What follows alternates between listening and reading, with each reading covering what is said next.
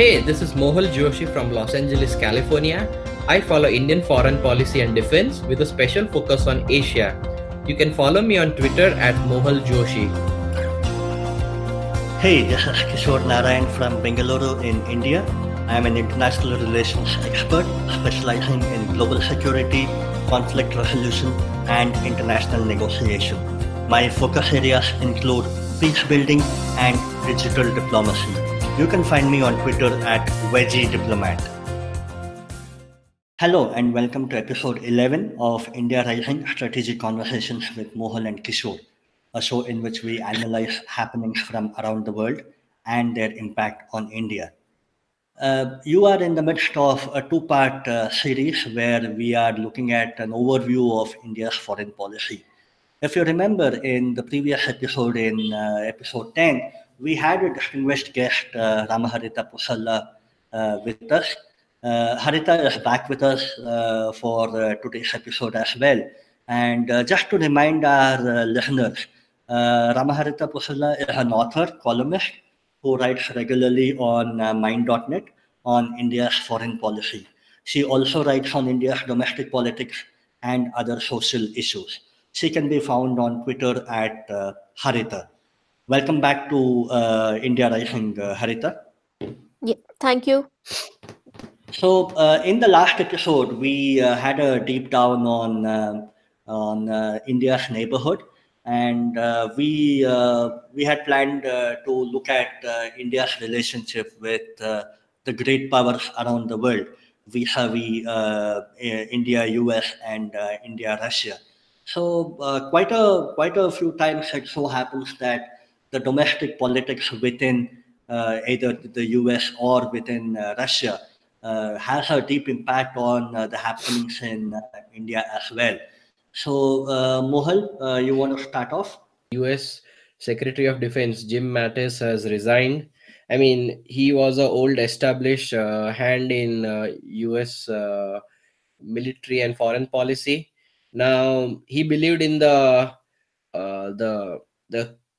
consistent policy of where US would depend on allies overseas, and his positions on foreign policy were more in alignment with the mainstream foreign policy, which, as you know, Trump opposes. So it will be an interesting time once he's gone, because he was also instrumental in getting the Comcasa signed with India. So it will be interesting to see who will be the new defense secretary and what will be the relations with India, especially with the CATSA waivers and the Comcasa and threats for future arms supplies, arm purchases from Russia to be sanctioned. So, Kishore, what are your thoughts on Jim Mattis's departure and how it affects India? Yeah, I think this is happening at a very critical juncture for India. I mean, just 3 months ago, we had a 2+2 dialogue in New Delhi, on which we had covered it extensively in and which was one of our episodes. And which was already delayed because the previous Secretary of State had resigned, Rex Tillerson, and you had to delay that one. So I'm guessing, I don't know how many times we'll have to deal with a different Secretary of State or Secretary of Defense all the time, you know. Agree. Yeah. So yeah, although despite the domestic political upheavals within the US show no sign of ending, the 2+2 dialogue remains a critical point at which the two administrations can talk to each other. And I think that was one good start that they made last year. With Tillerson, with James Mattis now leaving, I think it needs to be seen who comes to represent U.S. at the Secretary of Defense level, and whether he comes from an army background or from a civilian background. And make no mistake, James Mattis had a critical role to play in the announcement of the Pacific Command being renamed as the Indo-Pacific Command. So it kind of emphasizes India's role in not only in the Indian Ocean region but also in the greater Indo-Pacific region as well, where the US wants India to shoulder on bigger responsibilities. So I think that was something that Indian foreign policy watchers will have to look out for, and Mhm. look out for any signal that is coming out from Washington DC. Harita, your thoughts? Yeah, uh, with resignation of James Mattis, now Trump's uncertain foreign policy has taken yet another toll. As per reports, they were saying nearly 83% of White House administration have been either replaced or resigned during the Trump's administration so far now. So we have to watch out how many more Trump administration is going to have more. After that, I just want to say that this Trump. James Mattis is has a reputation of being called as Mad Dog Mattis for his no nonsensical approach. Right. And he's always believed to have a very tough approach, and regarded as being a hawk by strategists. But Yeah. U.S. announcement of withdrawing of troops from Syria, while it is not relevant to India, but I just want to emphasize that this kind of an uncertain foreign policy decisions of Trump is keeping the world on an edge. And considering the kind of a security situation prevailing in South Asia, pulling or withdrawal of half the troops from Afghanistan, which has, I think, has indirectly provoked Mattis to tender his resignation, is going to have huge ramifications in this region. Uh, Already, Taliban is having around kind of 70% of hold in Afghanistan, and then 56% of territories of Afghanistan are indirectly administered or controlled by Taliban. This is all to say that, despite being on ground in Afghanistan for 17 years, America hasn't achieved anything, had made any advance, or pretty much to say that it has even has weakened its position in Afghanistan. And this has a lot to do with what Pakistan has meant. This is in direct proportion to how Pakistan is going to wield control in Afghanistan. The number of attacks have been on rise this year, and some of the official reports were have stopped. Afghanistan has started saying that they have stopped taking records of how many civilians have lost their lives in the Taliban attacks during this year. This is all to say that Taliban's incrementalism is on a rise in Afghanistan.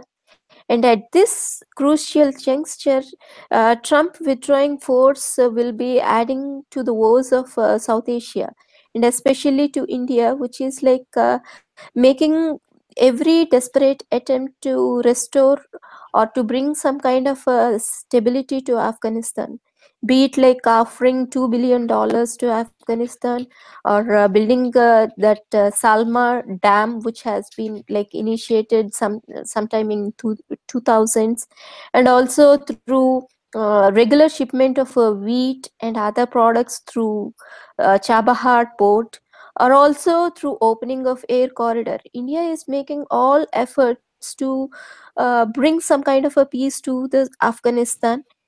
And even so to say that defense secretary has also in his statements expressed belief that India is going to be a reliable partner in bringing back in restoring normalcy to Afghanistan. So considering these events, it's going to be a terrible blow to India's aspirations as such.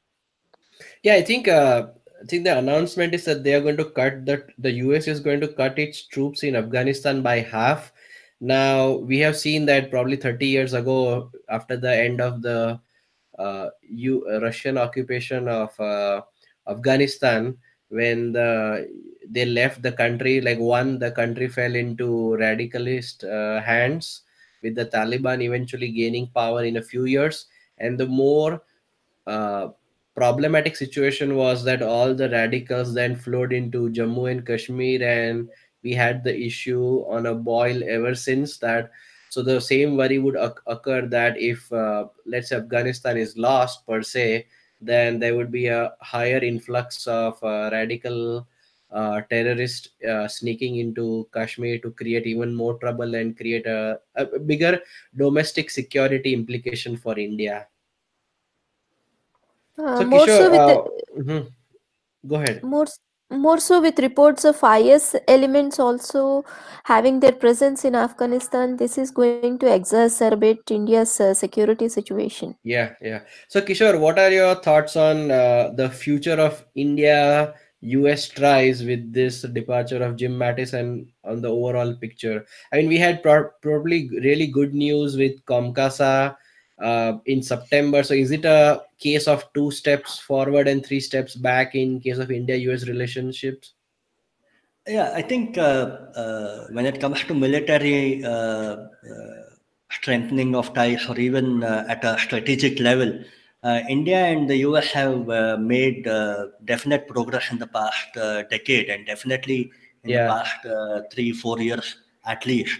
We Mm-hmm. all know how India and US agreed for a LEMOA agreement, where you kind of allow each other's basis for the other party. And then Lemova was followed up by Comcasa a couple of years later. So I think these are the steps in the right direction, but there are certain inherent foundational trust deficit issues which kind of slow up every progress that we make. So I think in a way, yes, you are right when you say that it looks like 2 steps forward and 3 steps back. But make no mistake, there are other areas and other avenues in which India and the US are cooperating. I mean, the Quad discussions are definitely one aspect to it, one dimension of it. But the other thing is the annual naval exercises that they conduct, the Malabar exercises, where Japan also is a regular participant in it. I mean, there are discussions about bringing in Australia also, but that can go up. That can happen in the near foreseeable future. But for now, again, as I told you, there are multiple dimensions in which cooperation is happening, especially when it comes to the military realm. Yeah, I mean, there are quite a few differences between India. I mean, but there is also a large understanding within the US political and military establishment on the need for close relations with India. Now, I mean, I live in the US. I've seen like there is a broad consensus on Capitol Hill that India is a strategic partner, especially, I mean, and they see India as a bulwark against an ascendant China, which is trying to displace US from the number one superpower status in the world. So they do see that uh, India is a useful partner. But I mean, as you mentioned, that we don't see eye to eye on every single issue, which is okay. But I mean, as long as it doesn't break the overall relationship, I mean, we should be okay to deal with it. I mean, that's the relationship we have with all the superpowers, be it US or Russia, that we might not get along on all the topics, but if we have a broad consensus on how to move forward and look past our differences, uh, we can forge a better relationship. Yeah, and also another dimension, Harita, I want you to come in, is how the US Pakistan ties have actually ebbed for a long time now. And with any change in the administration in Washington D.C., it also needs to be seen how the US Pakistan ties shape up. And once that shapes up, it also needs to be seen how that has any potential to throw a spanner in the ties between New Delhi and Washington DC. Harita? Yeah, just to Trump has openly expressed his disappointment with Pakistan and has even suspended the official assistance to Pakistan to tune of $2 billion very recently. But this is to say that Pakistan is now looking to other sources where it can make up for the losses for what it is denied by the US, like it is going to Saudi Arabia and then asking for all its investments, and even to UAE, and not to forget now it is increasingly depending on China, though it is known that it is kind of a host parasite kind of a relationship between China and Pakistan. Pakistan refuses to accept this kind of a relationship, and despite the Pakistani economists always warning that Pakistan is at the verge of turning into a vassal state of China, Pakistan seems to have no qualms. And then this is all to say that Pakistan has believes that it can sustain, or its relevance remains in place until until unless it believes that it can strategically use its assets. It is necessarily to say that Pakistan has used, or it is not a secret to say that Pakistan has patronized, cultivated, supported, and used these strategic assets, that is the militant outfits, to keep US under check or India under check, or rather to say that they have used these assets as a bargaining chip. So irrespective of whether it receives financial aid from US or it or not, it necessarily has been a terrorist state and would remain so, because it has been the integral aspect of Pakistan foreign policy. So this is to say that Pakistan would continue to remain hostile towards India, and wouldn't it would be like world will be making a mistake if they believe that by curtailing financial support to Pakistan they can even um, pamper Pakistan. It is out of question, because Pakistan has been using this as its whole and soul terrorism as its strategy to extract its pound of flesh from all its strategic partners. So even considering that it hardly has enough resources for even 6 weeks of imports, it is no way, it is undeterred, and it is still on its path, thanks to the support rendered by China. So Pakistan cannot be checkmated until China is also obliged to do so. And especially with Donald Trump's intention to pull back troops from Afghanistan, I am sure Pakistan would look at it as a critical opportunity to kind of reset its ties with Washington DC. So yeah, I think that's one factor to keep in mind. Yeah, exactly. Pakistan is kind of emboldened. There are hardly any checks on it. It is so to say that it is it can brazenly now do whatever it wants, and nobody can have any hold on it. Despite US warning Pakistan that whatever funds it is going to whatever funds are going to be sanctioned through IMF shouldn't be directed to China, I think it's going to fall onto the deaf ears of Pakistan, and nothing much is going to change on ground. It's effectively the China which has now the keys to Pakistan's future behavior, or to its or key to its foreign policy as well. So now, so that was a good discussion on the India-US relationships and its implications. So now, moving on to India and US, the other superpower from the Cold War.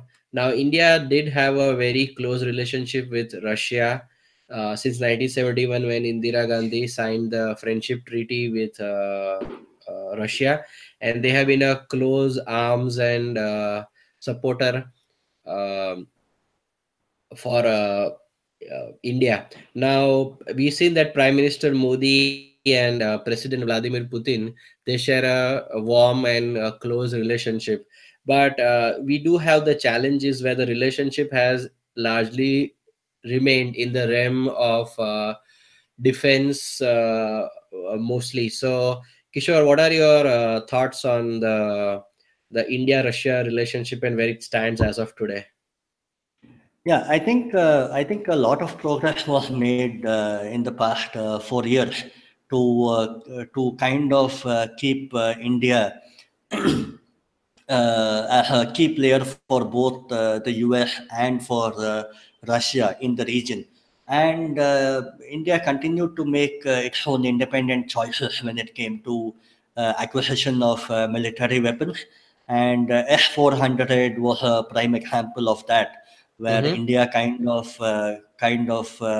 although we cannot say India overlooked US threats, India did acknowledge US threats, but India did eventually at the end of the day go ahead with purchasing the S-400 Yeah. anti-missile shield. So I think that was the kind of uh, stage at which India and Russia find their ties. The personal bonhomie between Putin and Modi is also a key factor in this. But more than that, I think in addition to the military angle, I think places like Afghanistan, where both Russia and India want to stay relevant, is where I would think they would find commonality in terms of strategy. So with the US intending to step out militarily and Taliban growing stronger and stronger each day in Afghanistan, I think Mm-hmm. Russia will want India's help to have a peace, to have a lasting peace in Kabul and elsewhere in Afghanistan. And mind you, even for India, this is a golden opportunity. Simply because India is not in talking terms with Taliban. India does not recognize Yeah, we Taliban refuse as a to talk to Taliban. Exactly. So India does not consider Taliban as a political entity. So I think with Russia wanting us to be part of those five-party or six-party talks, I think this is a golden opportunity for India to have some kind of a leverage with Taliban, so that tomorrow, in case of a arrangement, political arrangement between the Afghan national government and Taliban, India can still have pull its leverage and ensure that its investments, ensure that its long-term strategy are not hampered by the rising menace of Taliban. So I think that is one aspect in which India can use its Russia ties for its own good. So Harita, I mean, I believe you had written a piece on the India US sorry, the Russia relationship is mostly, I believe it's around the tune of 10 billion, and it's mostly in defense. So you had written a piece on how to expand this beyond the realm of defense. So what are your uh, comments on this? Yeah, firstly, picking up from where Kishore has left, I just want to add that India has expressed its interest in being part of this Russia Taliban negotiations. And then India has sent two officials of high repute, though as an informal observers to the summit. But it is to say that India has expressed his and it is like ready to be part of Russian led Taliban talks for Afghan solution. Nextly, and regarding India-Russia relationships, it has always been that the defense cooperation has been bedrock of this bilateral ties, Yes. and India always had a special relationship with Russia, and it is also designated as a special privileged strategic partnership between with Russia. And for the past 18 years, India had annual summits with Russia, and also again, at this juncture, I want to bring to relevance Russia's present position in changing geopolitical scenario. Unlike in the past, when Russia has been designated as a superpower, considering the fluctuating oil prices and its crippling sanctions by the West on Russia, Russia is feeling its heat, and it is showing up on its economy, which is like slowly sinking. So, the kind of a superpower status which it enjoyed earlier is no longer the case now. Accordingly, even Russia is making every attempt or a desperate attempt to find relevance in this current scenario. So, this brings us to the thing like how Russia is all by itself entering into Chinese to have its clout or its say per se on global issues. So, Yeah, it has Russia is been. deepening its relations with China, and I am bringing this angle to fore because Russia-China relation is now like slowly levitating towards Pakistan. So the kind of emerging axis of Russia-China Pakistan axis is like is now keeping India on like back foot, not exactly back foot, but this is emerging as one of the irritants to India Russia relationship, which is like unseen before, or it has never been felt before. It's kind So of a small yeah, so good point. Let me give a sort of a counterpoint to it. Now, this has been much bandied around in the media, that Russia's closeness to Pakistan and China. So let me take a slightly differing view in step by step. So let's take Russia with China, Russia with Pakistan. Now, Russia. I mean, we have been growing closer. There's been surely a strategic drift towards the US. So Russia is just trying to do a sort of a counterbalance by hedging towards Pakistan. But the question is, as you, Harita, you mentioned that they have 3 weeks of foreign exchange reserves. So I'm not sure what the uh, goal of the relationship can be there, because if they have no money, I mean, the only thing they could purchase is defense. And in defense, I mean, if they have no money, I mean, it is hard for Russia to grow really close with Pakistan. It would be more of posturing to say that it was a kind of a hedging game done by Russia. But I mean, I wouldn't be too worried about it in terms of Pakistan. Now with China, as you say, like with the crippling sanctions, they got into trouble in economically, and I think the Russian economy also has been shrinking for some time. So they have sort of a good relationship with the Chinese. But you remember, like maybe 40 years ago, they were like bitter rivals, and they even fought a border war in 1969. So for the time being, Russia seems that okay, uh, enemy of an enemy is my friend. So what they are doing is they're just patching up with China. But mind you, all this Belt and Road Initiative has also expanded Chinese influence into the Central Asian republics of the former Soviet countries. So what this is, which Russia considers its strategic backyard. So for the time being, they are keeping their mouth shut and not raising any protests. But mind you, once Russia can find its footing in terms of growing economically and politically more stronger, and maybe when relations with the West are at a more even keel, I can bet my top dollar that they're going to push back more against the Chinese, because they definitely don't like ascendant China, because Russia considers itself in the Eurasian subcontinent as the primary superpower, and I'm not sure they would take too kindly to Chinese intervention in their sort of backyard. Okay. This is just to say that Russia is levitating towards Pakistan just to use it as a bargaining chip against Mm-hmm. India. Yeah, It's to yeah. say that Russia is irked by India's drift towards US, and Mm-hmm. also with the revival of Quad. The Quad in terms has despite having a lot of potential, is not using it to its core. It's to say that Russia is now seeing India being a part of uh, Western group. That is one thing.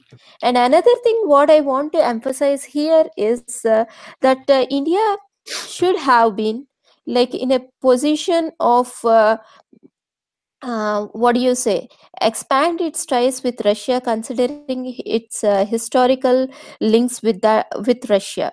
This is Mm-hmm. to say that apart from the defense cooperation, India should have already diversified its ties with Russia, for example in investment, economics, and infrastructure. This is to say that there are several options, in the sense that India can make investments in Russia and also be part of Russian explorations in the Arctic Circle. Now that Russia is opening up another route, or is intent on using its Arctic Circle route for its exports, India can collaborate with Russia in that aspect. And Mm-hmm. another thing is to say that Russia, in fact, have instead of having government ties, Russia should rather approach Indian private institutes, or to say that private players, which are now actively being part of several projects across the globe. So this is to say that there has been a lacuna in India-Russia relationship, and never before has this lacuna is become more glaring, because Russia is now looking at its economic survival, in the sense want to revive its economy. These are the other aspects wherein India can cooperate with Russia and diversify. And another aspect to this, to India's credit, I must say that India is now using its soft power diplomacy in wooing Russia. um, it must be remembered that the Theosophical Society, which is started by Russians, had a great influence in India. It has been like a kind of a great influence, and then it has been a massive hit among the philosophers and Russian observers in India. So now Mm-hmm. India is deploying that soft power missile back, and I think India is making every effort to woo Russia back. This is and also to say that after signing for S-400, India recently inked uh, uh, an Deal agreement for. worth $500 million, where there is an agreement of building in Goa. So these are all going simultaneously, but the larger thing which remains is, considering Trump's what do you say, America First policy, or fallout of that protectionism. uh, Russia is also feeling heat in terms of Russia is feeling more segregated. Earlier, it anticipated that Trump is going to have a reconciliatory approach towards Russia, but with all those things now falling back, Yeah, it's more Russia like is domestic politics in US, which is preventing from having a reconciliatory politics a position with Russia. So yeah, That's right. And also, and in Trump's eye, like China is the main rival, and but like the domestic politics, as you know, in US will prevent any kind of rapprochement between Russia and US. Kishore, any thoughts on this?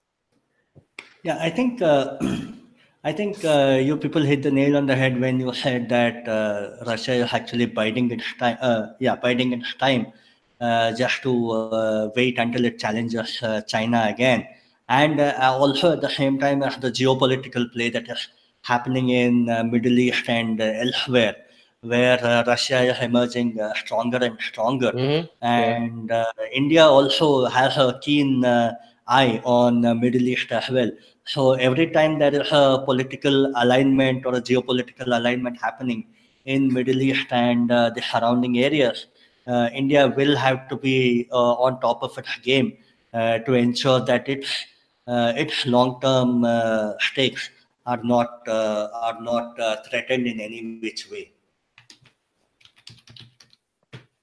Okay, so I think we had a good discussion on India's ties with the US and also India's ties with Russia. I think we'll switch over to the Indo-Pacific region as such and the Quad discussions that keep happening between India, the US, Japan, and Australia. So Quad as such is not any cannot be seen as a defense alignment. It cannot be seen as a military alignment, definitely. Mm-hmm. But the at a ministerial level, at a secretary level, these four countries meet up often whenever they take part in any conference around the world, and that way they kind of get a chance to discuss on the happenings around the world, especially in the Indian Ocean and the Pacific Ocean region. So Indo-Pacific and Quad are two terms that analysts also make a mistake of imposing one in place of the other, which is generally not right. Quad is definitely not military, and Indo-Pacific is a term that the US uses for the entire region in a broader perspective. So I'll start off with you, Mohal. What is there for India to gain when it comes to its involvement in the broader Indo-Pacific region? So, I mean, as you had mentioned that I think since it has been probably 10 years since the Chinese started making forays into the Indian Ocean. Now, the Indian Ocean region was what India considered as its own strategic backyard. And I mean, Chinese vessels have been entering and leaving frequently, so which does raise concern for the Indian Navy. Now, it's not that China has total superiority or dominance over the Indian Ocean region, but India does see that its potential geographical advantage is slowly getting eroded uh, over time. So in this aspect, it is important that US, which all earlier used to call this region as Asia Pacific, it understands that India is one of the strong pillars to prop up against Chinese hegemony in the region. So by giving the name Indo-Pacific, they are giving paramount importance to India to showcase the importance of India as a central player in maritime in the in the Asian subcontinent. Yeah, Harita? Yeah, the first and foremost thing I want to highlight is like, despite all the four democratic countries coming together under Quad, they haven't, as of now, clearly defined the Indo-Pacific region. Because America has its own definition for Indo-Pacific region, and India has a separate definition for Indo-Pacific region. That is one aspect. Another thing is, despite this coming together, there have been some kind of I mean, considering India and Australia especially, they are not still very clear about their expectations from the Quad kind of an association. I would still stick to the word association because it's not alignment as such. India still could have taken But much. Harita, let me Huh. ask you in between. Do you think Australia's hesitation is due to because they left us high and dry 10 years ago in the first version of the Quad? See, this is more to do with, I agree that is one aspect of it, and another thing is economic interdependence. Growing economic interdependence of these regions, especially of Australia and Japan with China, they are unable to take an open stance on Quad. And Mm-hmm. coming to India, India is still, still short of giving a kind of an impression that it is a counterweight to China, because it still believes that it cannot match up to China's potential, be it in terms of military or other aspects. So it is kind of a rather, I would say, a kind of a subdued kind of an association which wants to actually emerge as a counterweight to China, but is unable to mm, break out from its old historical baggages or interdependence with China. So it's kind of not an fully unrestrained kind of an association. So the Quad would realize its complete potential only and only when all these countries has come together and has set out the prescribed objectives of what they want from the Quad. So But I think, mhm. there is, as of now, there isn't any clear clarity about Quad, because like as you can see, even in 2017, the first time after revival of the Quad, and even in 2018, each of the country has given out their own joint statement, but never all the four countries have come out with a combined statement. This is one thing which is to be observed, because like as an association, all the member countries are expected to be on same lines, but that kind of a thing is missing in Quad.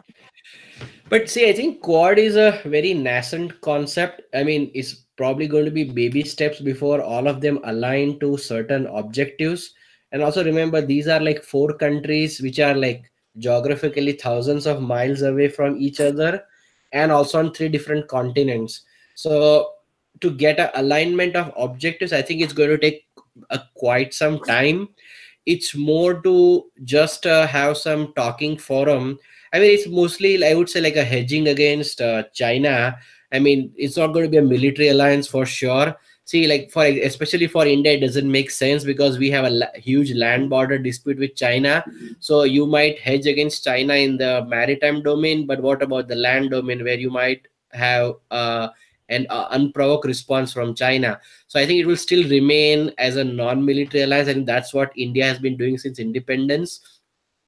And regarding the I mean the military aspect, I mean we tend to use. I mean, what I know, like Arjun Subramaniam, he has a very fascinating term that we do. We do like sort of a engagement. So it's like a hedging plus engagement. So and one in the China episode last week, we talked about like we engage with China, we try to talk out our differences, however deep they may be, but simultaneously also we have been starting to do this hedging part where we talk to like-minded countries to do joint exercises, learn their best practices, share communication. Like that was what Comcasa was about, sharing crucial information on the Chinese movements. So this is the part of the hedging. Simultaneously we do engagement. I don't believe ever we're going to completely go in one direction in sort of a military alliance with totally hedging, or totally stop doing hedging and just talk with China one on one due to the power differential that we have with China. Kishore? Yeah, and you raise a pertinent point about India sharing a land border also with China, and especially when we had the Doklam issue rising, we did not have Australia giving any clear-cut statement supporting India during the crisis, and and I think the same can be said about India's clarity of India when it comes to any confusing signals arising out of East and the South China Sea. India would always have a muted response when it comes to any Chinese overtures in the East China Sea or the South China Sea regions. Yeah. So for India, it's more a regional problem that China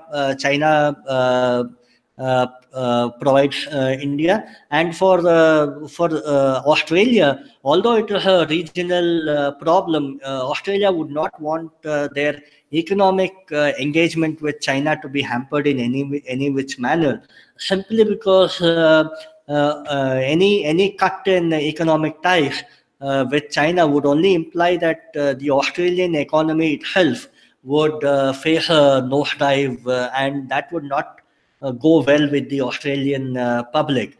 And we have already seen the Australian economic ties with China becoming so huge that this has now started having political ramifications within Australia itself.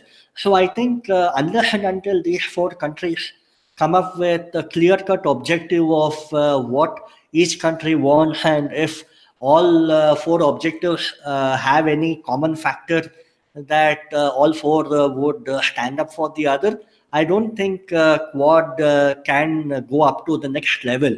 But having said that, once that starting stumbling block has been crossed, I think Quad has a bigger role to play, especially with countries like Vietnam and Singapore, and to an extent Indonesia also looking at Quad for any kind of direction in terms of figuring out what would be the US's role, what would be India's role, what would be Australia or Japan's role in the region. So if those countries have a clarity on how these four major nations play when it comes to the South China Sea and also Malacca Strait and the surrounding maritime areas, I think Quad itself has a greater potential to grow in the forthcoming decade.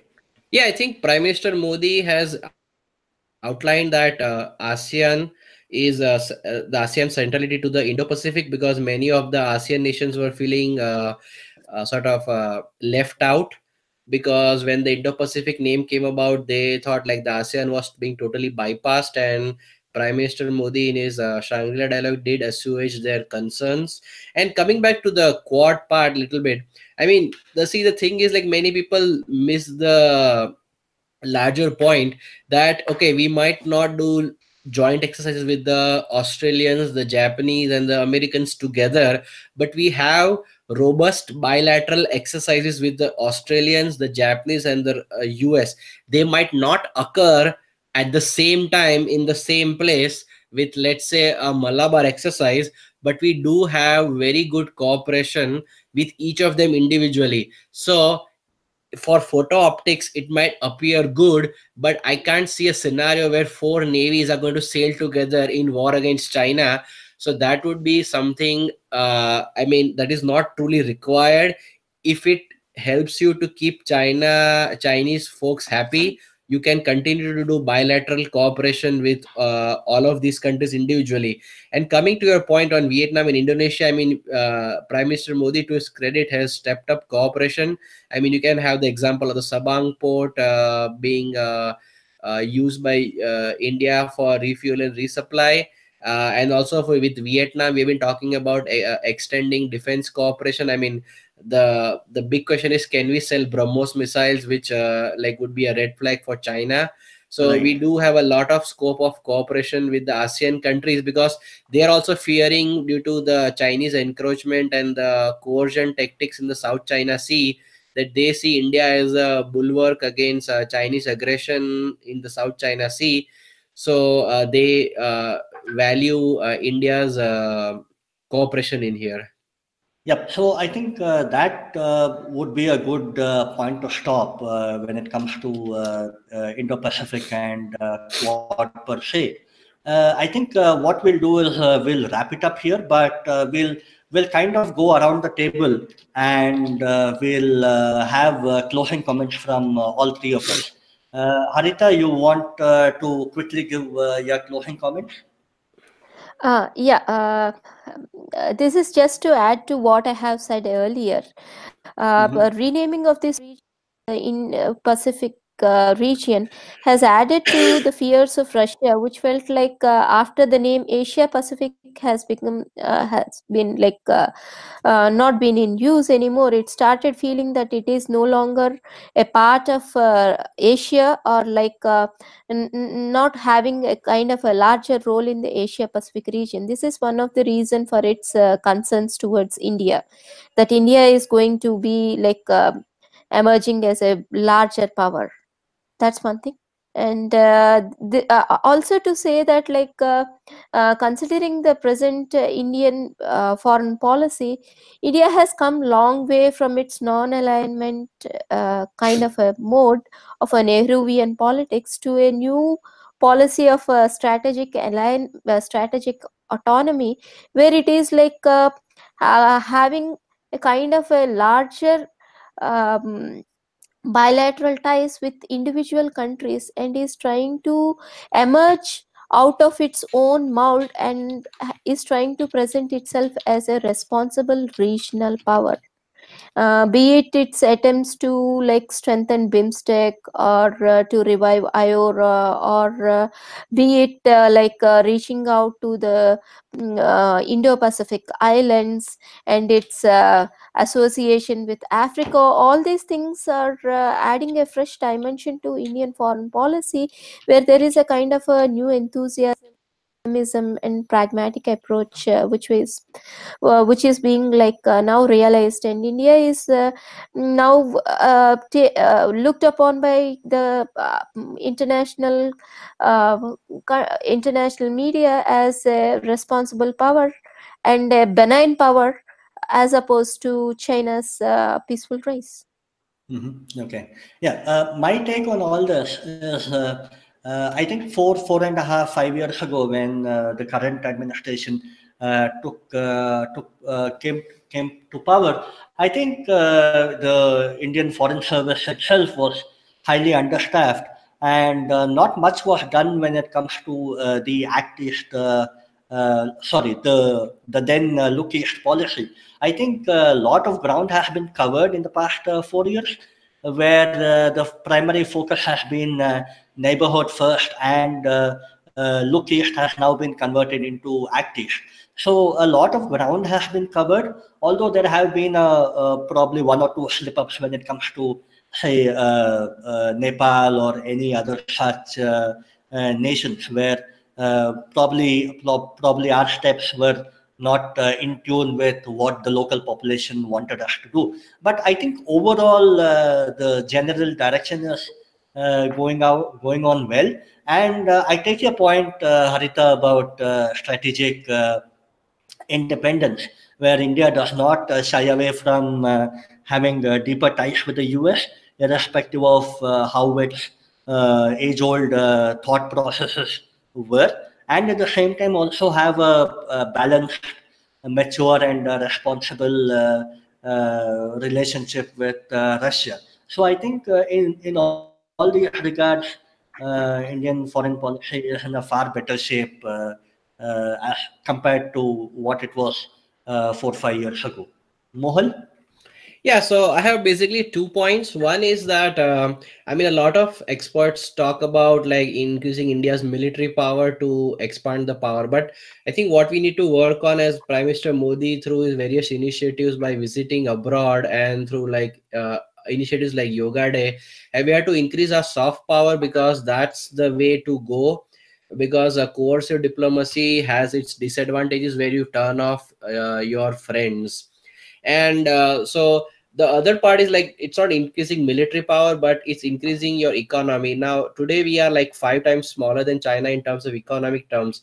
Like when we grow faster we have to grow at 8 to 10% to close the gap with China. Once the different power differential is closed down, then China will regard India at a more even level, and we will have a better leverage in terms of negotiating with the Chinese.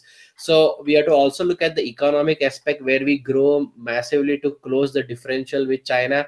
Then China would be not prone to any misadventures against India, seeing that India is also a great power. And the second point I quickly want to make is that a lot of experts are over obsessed with Pakistan. Now, as I had said before, like Pakistan is like sort of the skin rash where you can never get rid of it, but it's not going to kill you. You're going to learn to manage it in the long term. However, China is that slow moving cancer which is going to eat you alive from one day and you won't even realize it. So our main strategic thing is like, is China, at the moment objective is China and not Pakistan. So the eye has to be kept more on China rather than Pakistan. I mean, Pakistan might generate all the 9 p.m. news headlines, but the focus has to be on how to counter China. Kishore? Wonderful. Yeah, wonderful. Okay, so this has been a fascinating conversation for the past 2 weeks, today and the previous episode. And I would like to take this opportunity to thank Harita for being a part of this discussion and providing her valuable insights on a wide gamut of topics. So thank you, Harita. Thank you both Mohal and Kishore for having me here, and it's a pleasure to talk about all Indian foreign policy aspects. Right. Yeah. So that kind of wraps up the two-part series that we had, where we discussed the overview of India's foreign policy. To continue hearing about such interesting topics, we urge you to subscribe to our channel, India Rising, and also tap on the bell icon to be notified whenever a new episode becomes available. In the meanwhile, if you would also like to hear from, we would also like to hear from you if you have any suggestions on any topics that you would want us to cover. And we would want you to remember that these topics should be directly related to Indian foreign policy. Thank you once again, dear listeners. And until the next episode, this is Mohal and Kishore and Harita signing off.